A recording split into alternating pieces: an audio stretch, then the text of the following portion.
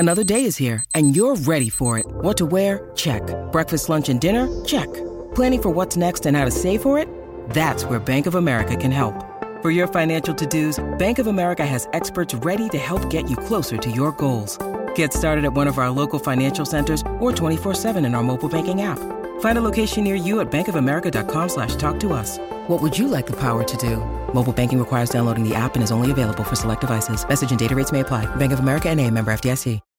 When you need mealtime inspiration, it's worth shopping Kroger, where you'll find over 30,000 mouth-watering choices that excite your inner foodie. And no matter what tasty choice you make, you'll enjoy our everyday low prices, plus extra ways to save, like digital coupons worth over $600 each week. You can also save up to $1 off per gallon at the pump with fuel points. More savings and more inspiring flavors make shopping Kroger worth it every time. Kroger, fresh for everyone. Fuel restrictions apply.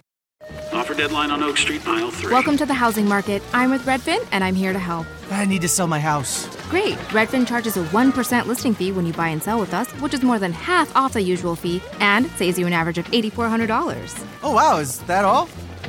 Yep. I'm kidding. You had me at 1%. Want to win? Sell with Redfin. It's real estate done right. Bidding war at the offers counter in 5 minutes. Average savings is Redfin refund plus 1% listing fee. Subject to minimums. Not available in all areas. Learn more at redfin.com. The Madhouse Chicago Hockey Podcast. Over the line, Orr, closing, he's in. A backhander and a save by Tony Esposito. Stan Mikita was a small guy, very cocky in those days. A right hand by Magnuson, and he puts that guy down. Magnuson trying to tear his hair out. NBC Chicago's James Naveau. Murphy picked out of midair to Amani, set him up, Roenick, Jeremy Roenick. Odyssey Chicago Hockey Insider Jay Zawaski. No more! Hawks win again! Chris Chelios in overtime! Part of Blue Wire Podcast. Came off the boards, he shoots, he's going! Down to the Taves! A game-winning goal! The Hawks live to fight another day! Pulling back, Sokol drives, skipped it front, The Madhouse Chicago Hockey Podcast. Chicago's going to be in last place forever. Clear to center for Taves, you got a breakaway! Taves to win the game! Hawks win! Hawks win! Jonathan Taves! Brought to you by Triple Threat Sports, Fry the Coop, and by the Sins In-Law Group. Let's drop the puck.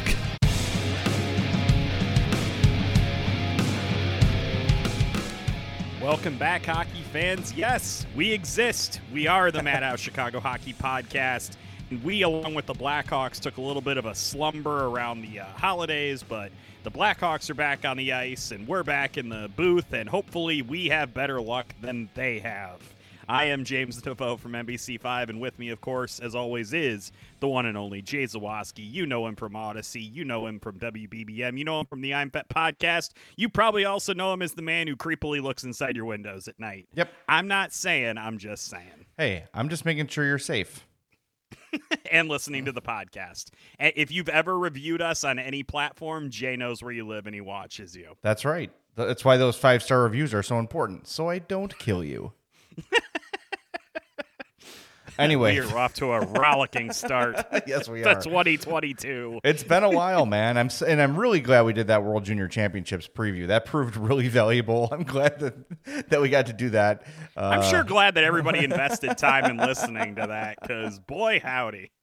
Yeah, that was fun. Anyway, thanks for joining us on the Madhouse Podcast.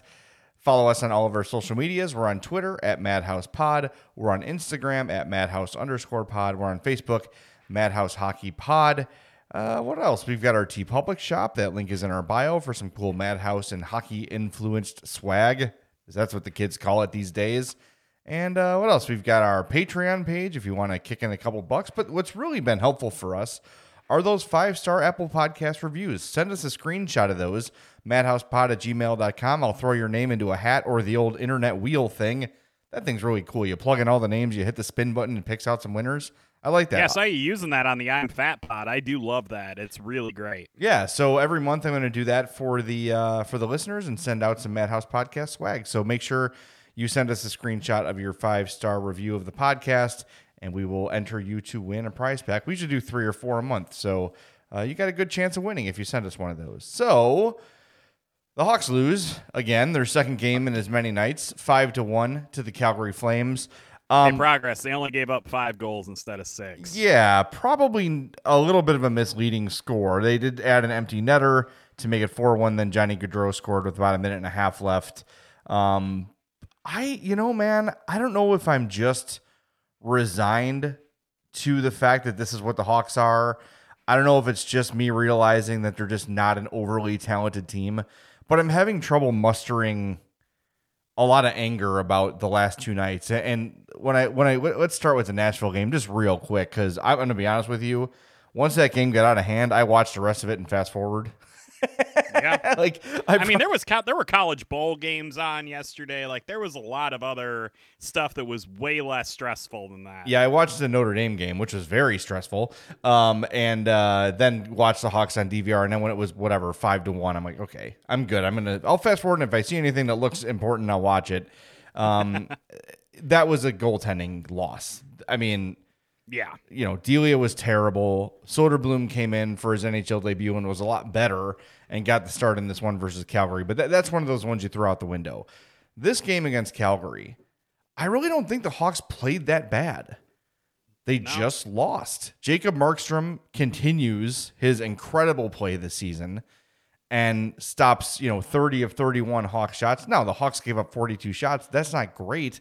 But when I watch this game as a whole, I just see that the Hawks lost to a team that's better and more talented than them. And it's hard for me to muster a ton of anger and frustration when I see that happen. No, I completely agree. And I was going over some of the numbers as we are wont to do after a Blackhawks game, just to kind of see if the trends kind of measure to what we were seeing with our eyes. And if you look at the story of the game in terms of the advanced metrics, it basically tracks with what we saw. The Blackhawks were probably the better team in the first period of the game. They only allowed 6 shots on goal, if memory serves, in the first period, got badly outplayed in the second period, which is where they lost the game. And then the third period was a little bit more even, trending toward the Blackhawks just because they were down and they were trying to pile up scoring opportunities. So I think that the advanced metrics definitely tell the story of this game pretty fairly and pretty accurately. The Blackhawks were losing some physical battles tonight that I thought they shouldn't have been losing. There were exceptions to that, which I'm sure we will kind of get to as this podcast goes along. But I thought this game was essentially lost in the second period. The scoreboard bears that out. The possession numbers bear that out. It was a bad 20 minutes of hockey and really kind of a letdown after they had played what I thought was a really nice, solid first period, especially after a game like they had in Nashville on Saturday afternoon. Yeah, it was a nice bounce back period for sure. And you said it, man. So the Hawks in the first period outshoot Calgary 11-6. And, the shots on goal can be misleading, but I do think the Hawks had the edge in play in the first. Then the second period happens, and the Hawks are outshot 26-9. But the Hawks took 3 penalties in the span of 4.5 minutes? I will say that the DeBrincat penalty was bogus. Yeah. I thought that the other 2 were deserved, but the DeBrincat one was bogus. I'll side with him. He was very animated and angry on the broadcast. It was kind of funny to say. Yeah, he pulled the old Jonathan Toews, the palms up 24/7 thing. I'm sorry. That's driving me crazy with Toews. He's doing it every game where something happens. He's like, what the hell? Bitching at the refs. There was an offside play in the first period. It was offside. What are you yelling at the ref about? Yep. It was a clear offside. Anyway, I digress. But yeah, when you take 3 penalties in that short of a span, that's even if the team doesn't score, and they did, but even if they don't, it gives them all the momentum, and it's so hard to get that back. You've got your best defenders out there for extended periods of time, and they're going to be gassed. That's going to take its toll as the game goes on. But again, overall, from, opening faceoff to final horn, I don't have a big problem with the effort. Again, Markstrom was fantastic. Soderblom in his first NHL start, I'm not going to blame him. I thought he played really well, all things considered. But you're playing a team with obvious playoff aspirations and potential cup aspirations, and sometimes it happens. And you mentioned guys winning some battles. And there's one guy in this game I really wanted to sort of spotlight. And as the game tonight began, I was thinking ahead to the podcast saying this is someone I want to focus on. Henrik Borgstrom, who I think probably had his first period today was the best I've seen, the best hockey I've seen from him, period. And I think this game in general was probably his best game. Dropped off probably a little bit as the game went on, but his first period was really strong, and not just offensively. There were a couple plays like scrums in front of the net where he was able to tie up the defender and keep them from putting shots on goal. I was really happy with Henrik Borgstrom's game. I'm trying to think when I watch him play, who he reminds me of, like skating style wise. Does he have a little bit of Artem Anisimov in him for you? I know Anisimov is bigger and thicker than he is, but I see a similar kind of skating stride and skating style from him. Well, Borgstrom is 6'3". It's not like he's a super small guy, but I always envisioned Anisimov as kind of just the brick wall in the middle of the ice when he would play, and he had some offensive upside too. Otherwise, you weren't playing with Patrick Kane. I mean, that's generally kind of the rule with him, but there Borgstrom was tonight, and I think that Derek King probably has seen what you've seen from Borgstrom recently, which is why he began the game and started skating with Patrick Kane and Alex DeBrincat. That line had some incredibly good possession numbers tonight. I thought that Borgstrom, really solid, both ends of the ice. Yeah, he did lose 2. He lost 5 of 7 face-offs tonight, I think it was, but doing a really nice job of kind of facilitating on that line and doing a lot of little things to justify his inclusion between those two really good offensive players. I definitely have been paying attention to him recently. He has points now in the Blackhawks' last 3 games. I think he has something like 8 or 9 shots on goal in those games. He's definitely doing a good job of kind of creating some offense and also just putting the puck on the net, which is essentially what you want that guy between Kane and DeBrincat to do. You want him to get the puck to them, but you also want him to be a threat so that teams don't just completely ignore him. And I think that he's fit that bill really well, and I've really liked him in that position. That line dominated in possession. Borgstrom led the Hawks, looking at Corsi, 71.43%, 75% Fenwick for Borgstrom. That's obviously the team lead. Second on that list was Seth Jones in both categories, 69-44, Corsi, 65-22. He had a couple of really good stick plays tonight, by the way. Yes, Seth he Jones did. And then Kane, DeHaan, and DeBrincat. So there's your top 5, Borgstrom, Jones, Kane, DeHaan, DeBrincat. So that top line of Borgstrom, Kane, and DeBrincat carried the weight. And it's sometimes rare to see a Patrick Kane line dominate in possession. They usually sort of play for the one and done kind of opportunities, but we saw a lot of sustained zone time from that line. Patrick Kane hits 2 posts in 1 shift.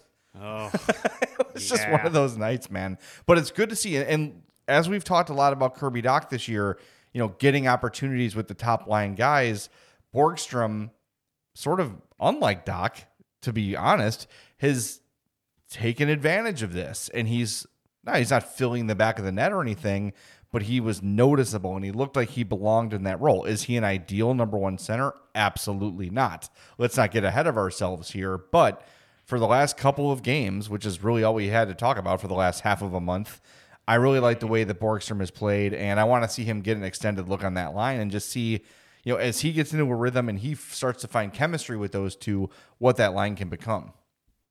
And I did like that Derek King did not panic and shuffle up the lines a whole bunch going into tonight's game. I know the temptation would be there to do that after a 6-1 drubbing, but I think that he probably wasn't overly angry about the effort level in Nashville. Like you had mentioned earlier, probably pegged it as a goaltending loss, and he kept those top 3 lines intact tonight. And I did think that that was the right call. I thought that especially that top line of Borgstrom centering DeBrincat and Kane needs to stay together to try to get some cohesiveness. I'd like to see what he's able to do in that situation, and he's going to have a really important test coming up here in the Blackhawks next game. So I think that it was smart of Derek King to keep that group together, and I know a lot of folks are going to be wanting to make some pretty significant changes after getting outscored 11-2 the last 2 games, but I think that that's probably one line that you're not going to want to mess with right now.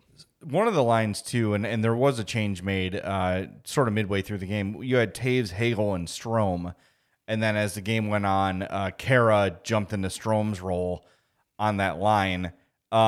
Man, tough game for Hagel, just getting his ass kicked a lot. I guess, dude, yeah. You sort of, goodness. Yeah, you play that style, and you're going to have those games like that. But he didn't play bad by any means, but just physically sort of getting beat up in this one. I don't know. I'm the Dylan Strome thing remains a mystery for me.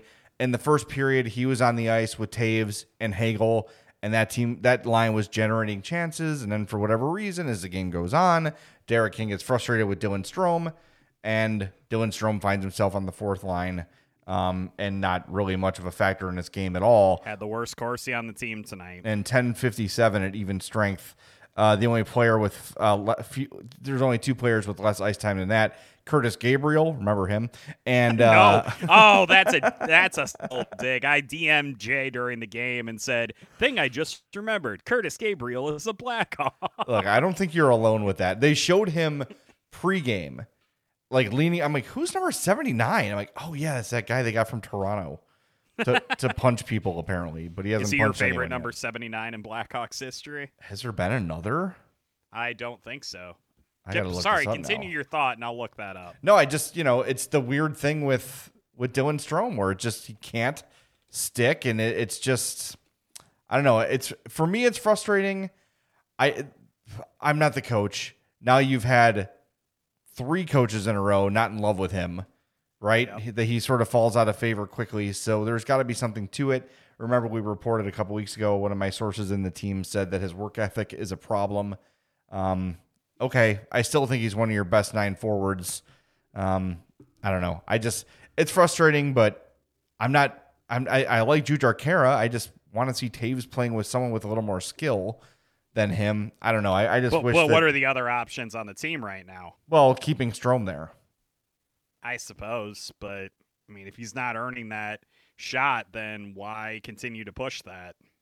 As I watched the first period today, I thought he had played well enough to keep the spot where he was at. But again, there's things off the puck that I'm not seeing, right? We're watching the game on TV. We don't have the video coach and all the angles that the coaches have. And they're obviously on the bench. They can see everything that's happening everywhere. So there's probably stuff we're not seeing or noticing because our eye naturally takes us to the puck or the puck carrier. Sure. I just noticed in the first period that line was making some noise and generating some offense. And then all of a sudden the line is no more and Jujhar Khaira is put there. And then that effectively eliminates that line from being much offensively. Yeah, it does. It definitely turns it into more of a defensive line. Certainly, we should mention we haven't come back on air, so to speak, since Jujhar Khaira came back. Can you believe he's already back in the lineup after the hit that he took? No. When they said he was close to getting activated, my jaw almost hit the floor. I could not believe how quickly he recovered from that. And I thought the 2 games he's played, I thought he's looked good. What's funny, too, is with the time off, how many actual games did he miss? That's a good question. Maybe it's not many. 3 or 4? And I was having the same thought about Marc-Andre Fleury when he got put on the COVID list. He only missed 1 game. Right. I mean, it's so crazy. Yeah, he got hurt on the 7th of December against the Rangers. And I believe your math is correct. I think he only missed. Oh, he actually missed a few more games than we thought. He ended up missing, it looks like 6 games. Or 5 games, sorry. 1, 2, 3. Yeah, 5 games. But still. Montreal, Toronto, Washington, Nashville, and Dallas. When we saw that hit, we were thinking, will this guy ever play again? Will he be back this season at all? So for him to only miss those games is pretty incredible. It's good to see him back. I like him. I like the way he plays. I like the type of player he is. Yeah, the kind of guy that needs to be that every team needs, right? I just don't think we need 5 of him. That's a topic for another show. I don't know someday. what you mean. But hey, want to tell everybody about our buddy Kent Simpson of the Simpson Law Group. After over a decade of prosecuting homicide cases as an assistant Cook County State's attorney, Kent opened his own firm over 20 years ago, specializing in all forms of personal injury cases. So if you're injured because of someone else's negligence, Kent Simpson is the guy to call. His firm's results speak for themselves, with millions recovered for their clients. Simpson Law Group charges no fees unless they win for you. So call Kent for a free consultation, 312-332-2107, or visit simpsonlawgroup.com. Don't go offsides, go top shelf. Call now, and it's not Simpson like Bart Simpson. It's Simpson, SINSON, lawgroup.com. A lot of people still commenting on the podcast we had with him wrapping up the Kyle Beach situation a couple weeks ago. So go back and give that a listen if you've not. Kent has been a great resource for us and will continue to be. We are very proud to be associated with him. Awesome Hawks fan, hockey player, all around good dude. So if you need legal help, call Kent Simpson, 312-332-2107. The other guy I want to talk to you about, James, was Arvid Soderblom, who got his first NHL start in this one. I liked his game. I thought for a guy playing his first NHL game, I really enjoyed his stick work. He was not shy about breaking up passes through the slot or putting a puck behind the net with his stick. I thought his use of his stick was really solid. Made a really nice glove save on my God, what's the guy's name who's been on the Flames forever? Backlund had a breakaway, beautiful glove save there. He had the save on the penalty shot, which was excellent too. Overall, for a guy who gave up, 4 goals, I think he had a pretty solid NHL start, and you can sort of see why he catapulted Colin Delia and Malcolm Subban, who's now with the Buffalo Sabres, in the Blackhawks organizational depth chart. Looks pretty solid, and I know we'll see more of him as the season goes on because, COVID is still around. But, hey, good to see a guy the Hawks signed. Lankinen's still on that COVID list. Yes, he is. So, I don't know. I was impressed with his debut. How about you?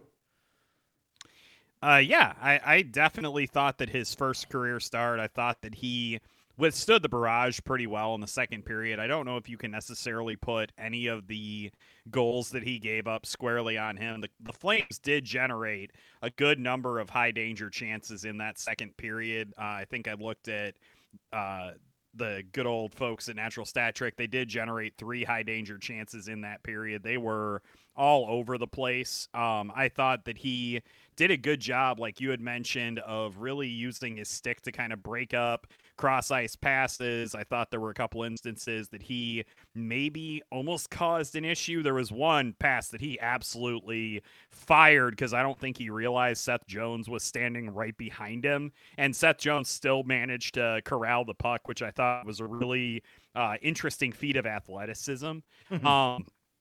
But I definitely can see there's some flashes of a really strong goaltender in there. And I know that we've been very spoiled in Chicago in recent years by the guys who seemingly come out of nowhere and are able to play goaltender at a really high level. I'm talking about your Antti Rantas, your Kevin Lankinens, those types of guys. And Antti Niemi for sure. And I'm not going to, of course, put Soderblom in that group. I mean, he's played 1.5 games, or sorry, more accurately, 1 2/3 games with the Blackhawks. But I think there was a reason that they were so quick when Fleury came back to send Delia back down. I don't know if Colin Delia is going to get another shot to stick in the NHL, but it seems like they are very content with Fleury and Lankinen as the 2 goaltenders here, and I think they are seemingly really high on Soderblom, and you definitely could tell some of the reason why tonight. I think that his athleticism is really interesting, very aggressive goaltender. He's going to have to probably curtail that a little bit in order to be consistent at the NHL level, because I know a lot of guys will try to take advantage of that, but I really hope they don't kind of coach those instincts out of him, and they certainly are not going to coach the athleticism out of him. I definitely thought that it spoke very highly of very accurately of what the Blackhawks seemed to think of him. And remember, the Hawks have Team USA's junior goalie Drew Comesso in their system as well. So all of a sudden, the Hawks' future in goal doesn't look as itchy as it did a while ago. But I want to see Marc-Andre Fleury again. As much as I like Soderblom, please put Fleury back in. I'm still shell-shocked from the Nashville game where it was like, oh, a minute 2 in, Hawks are losing, and it felt like every shot Nashville had went in. Oh, man, to play in a situation like that has to be so frustrating as a player. And you don't want to – you obviously can't actively like turn around and lecture your goalie. You know what I mean? You're the one who gave up the scoring chance or whatever, but good God, stop something. Please stop something at some point. It's really, that's why that game I was just very easy to just throw out the window for me. Like, all right, I see what I need to see. I don't need to watch this entire thing because once it gets to that level, it's kind of pointless to waste your time on it. It was just very frustrating to watch, and I'm very happy that Marc-Andre Fleury is back and healthy and ready to play, hopefully. So, but yeah, hopefully he'll be back and ready for him on Tuesday, because they are playing the not quite world-beating, but still frankly terrifying Colorado Avalanche. They're always that terrifying. Game's going to be scary. Yes, always. It's just you will see, as we talk about the Hawks not having the talent to match up with Calgary, you're going to see the Colorado afterburners and the Hawks just in their dust for a lot of the game. And hopefully Fleury can feel healthy enough and feel good enough to keep them in that game, because I just feel like every time the Hawks play Colorado, it just is chaotic. It just is really hard to watch because they're just so outclassed. And I know Colorado has not been what a lot of people expected them to be standings-wise, but to me still... And yet they're still right there. I yeah. think they're 5 points behind the Blues, but they played 5 fewer games. Yeah, they're going to be in there, and when the playoffs begin, they will be scary, as they are every year. So, yeah. All right, one thing happened this weekend that was pretty cool, regardless of the score. The Winter Classic happened, and if you missed it, it was pretty comical. We're going to take a quick time out. We come back. We'll fill you in on all the details here on the Madhouse Chicago Hockey Podcast.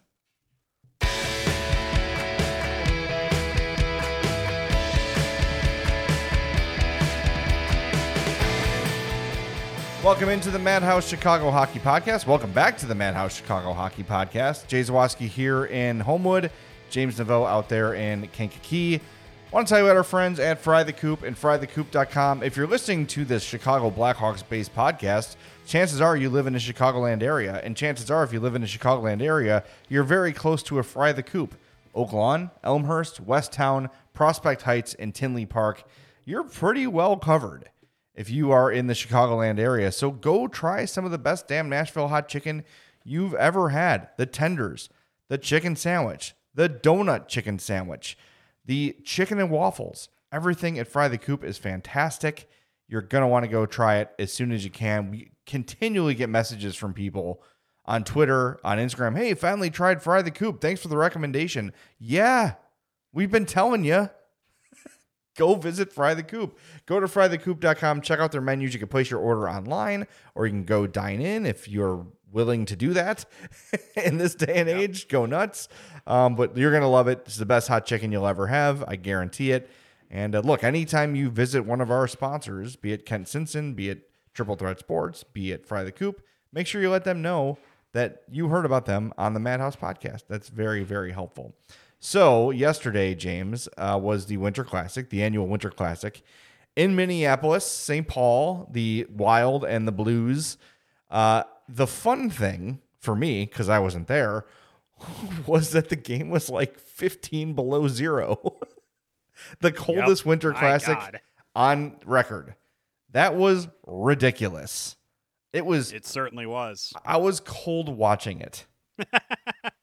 You had guys with frozen beards. You had all sorts of shenanigans going on. A very strange game. The Blues just exploded offensively in the second period. They scored 5 goals in the second period of this game. I thought they would have been too busy huddled up around heaters, and instead they were out there basically scoring goals at will. It was a wild atmosphere. It was a really fun showcase of what makes Minnesota hockey unique, and the game ended up kind of living up to that in the closing minutes. Old friend Ryan Hartman scored a goal, his 15th of the season. Crazy. And Kevin Fiala scored a goal as well to make it a 2-goal game. It was crazy, man. It was a good time. I enjoyed it a lot, and I'm interested to hear what you thought of the television presentation of it, since this is the first time that a network other than NBC has broadcast the game. I think it was fine. TNT's doing a fine job. I don't think they're reinventing the wheel. I don't know if you have to reinvent the wheel. My one complaint, and this is the complaint that a lot of people had about the broadcast, is they're revealing the USA women's hockey team during intermission.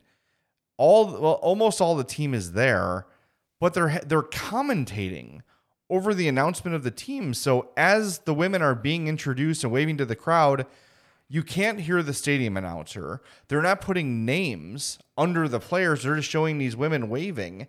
And a lot of hockey fans know who Hillary Knight is, and some of the more famous Amanda Kessel and Kendall Coyne Schofield, like all the sort of the household name USA women's players. people can recognize them for the most part, but this was a moment to give them that time. Put the PA announcer on the broadcast, put names underneath the women who are waving and celebrating being named to this team. It's a cool moment that he just sort of chose to talk over. I didn't really understand that whole decision. So for me, broadcast overall is fine. Like Kenny Albert, great, does a good job.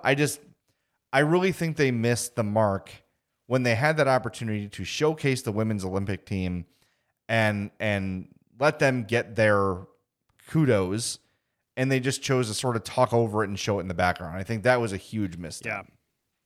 I hate being cynical, but I do want to bring this up. Remember that NBC does carry the Olympics, and so they kind of have a vested interest in kind of pumping up the interest in the Olympics, and TNT is, of course, not the rights holder for that. I hope that's not why they chose to do it the way they did, because it was just really bad optics, really disappointing for, I'm sure, a lot of the families of the women who did make the roster, that they were kind of glossed over like that. It was just a huge bummer all around, and what really should have been a celebration of this amazing American team that's going to be going to Beijing, it's kind of turned into a farce, and it was really disappointing. Yeah, big disappointment, big missed opportunity. And I really hope that what you said there about it being a rights issue is not true, because look, in the short term, maybe NBC getting ratings for hockey is bad for them, but hockey growing is a good thing for TNT, and they should do everything they can to lean in and help grow the game. And I think that was an opportunity that they passed up on for very, very strange reasons. It just seemed, I don't know, it just seemed really tone deaf. And look, people make mistakes and bad decisions are made as producers. I've done it, right? It's just, it's unfortunate, and hopefully they learn from it and do the right thing next time. But that's going to do it for this episode of the Madhouse Chicago Hockey Podcast. Thank you so much for joining us. Hawks play on Tuesday. Perhaps a post game. We'll see how things go. But well, we're back. We're back around. If you want to email us, hit us up, madhousepod@gmail.com. We should spend a little more time on emails, James, as the season goes on here. Want to get some of the listener input on the show as well. So make sure you send those in if you have a question, and we'll do our best to get them answered. So for my partner, James Neveau, I'm Jay Zawaski. This has been the Madhouse Chicago Hockey Podcast. The Madhouse Chicago Hockey Podcast was brought to you by Fry the Coop, Triple Threat Sports, and by the Sinson Law Group. I'm Amira Rose Davis, historian and co-host of the sports podcast Burn It All Down. And now I'm hosting the new season of American Prodigy, all about Black girls in gymnastics.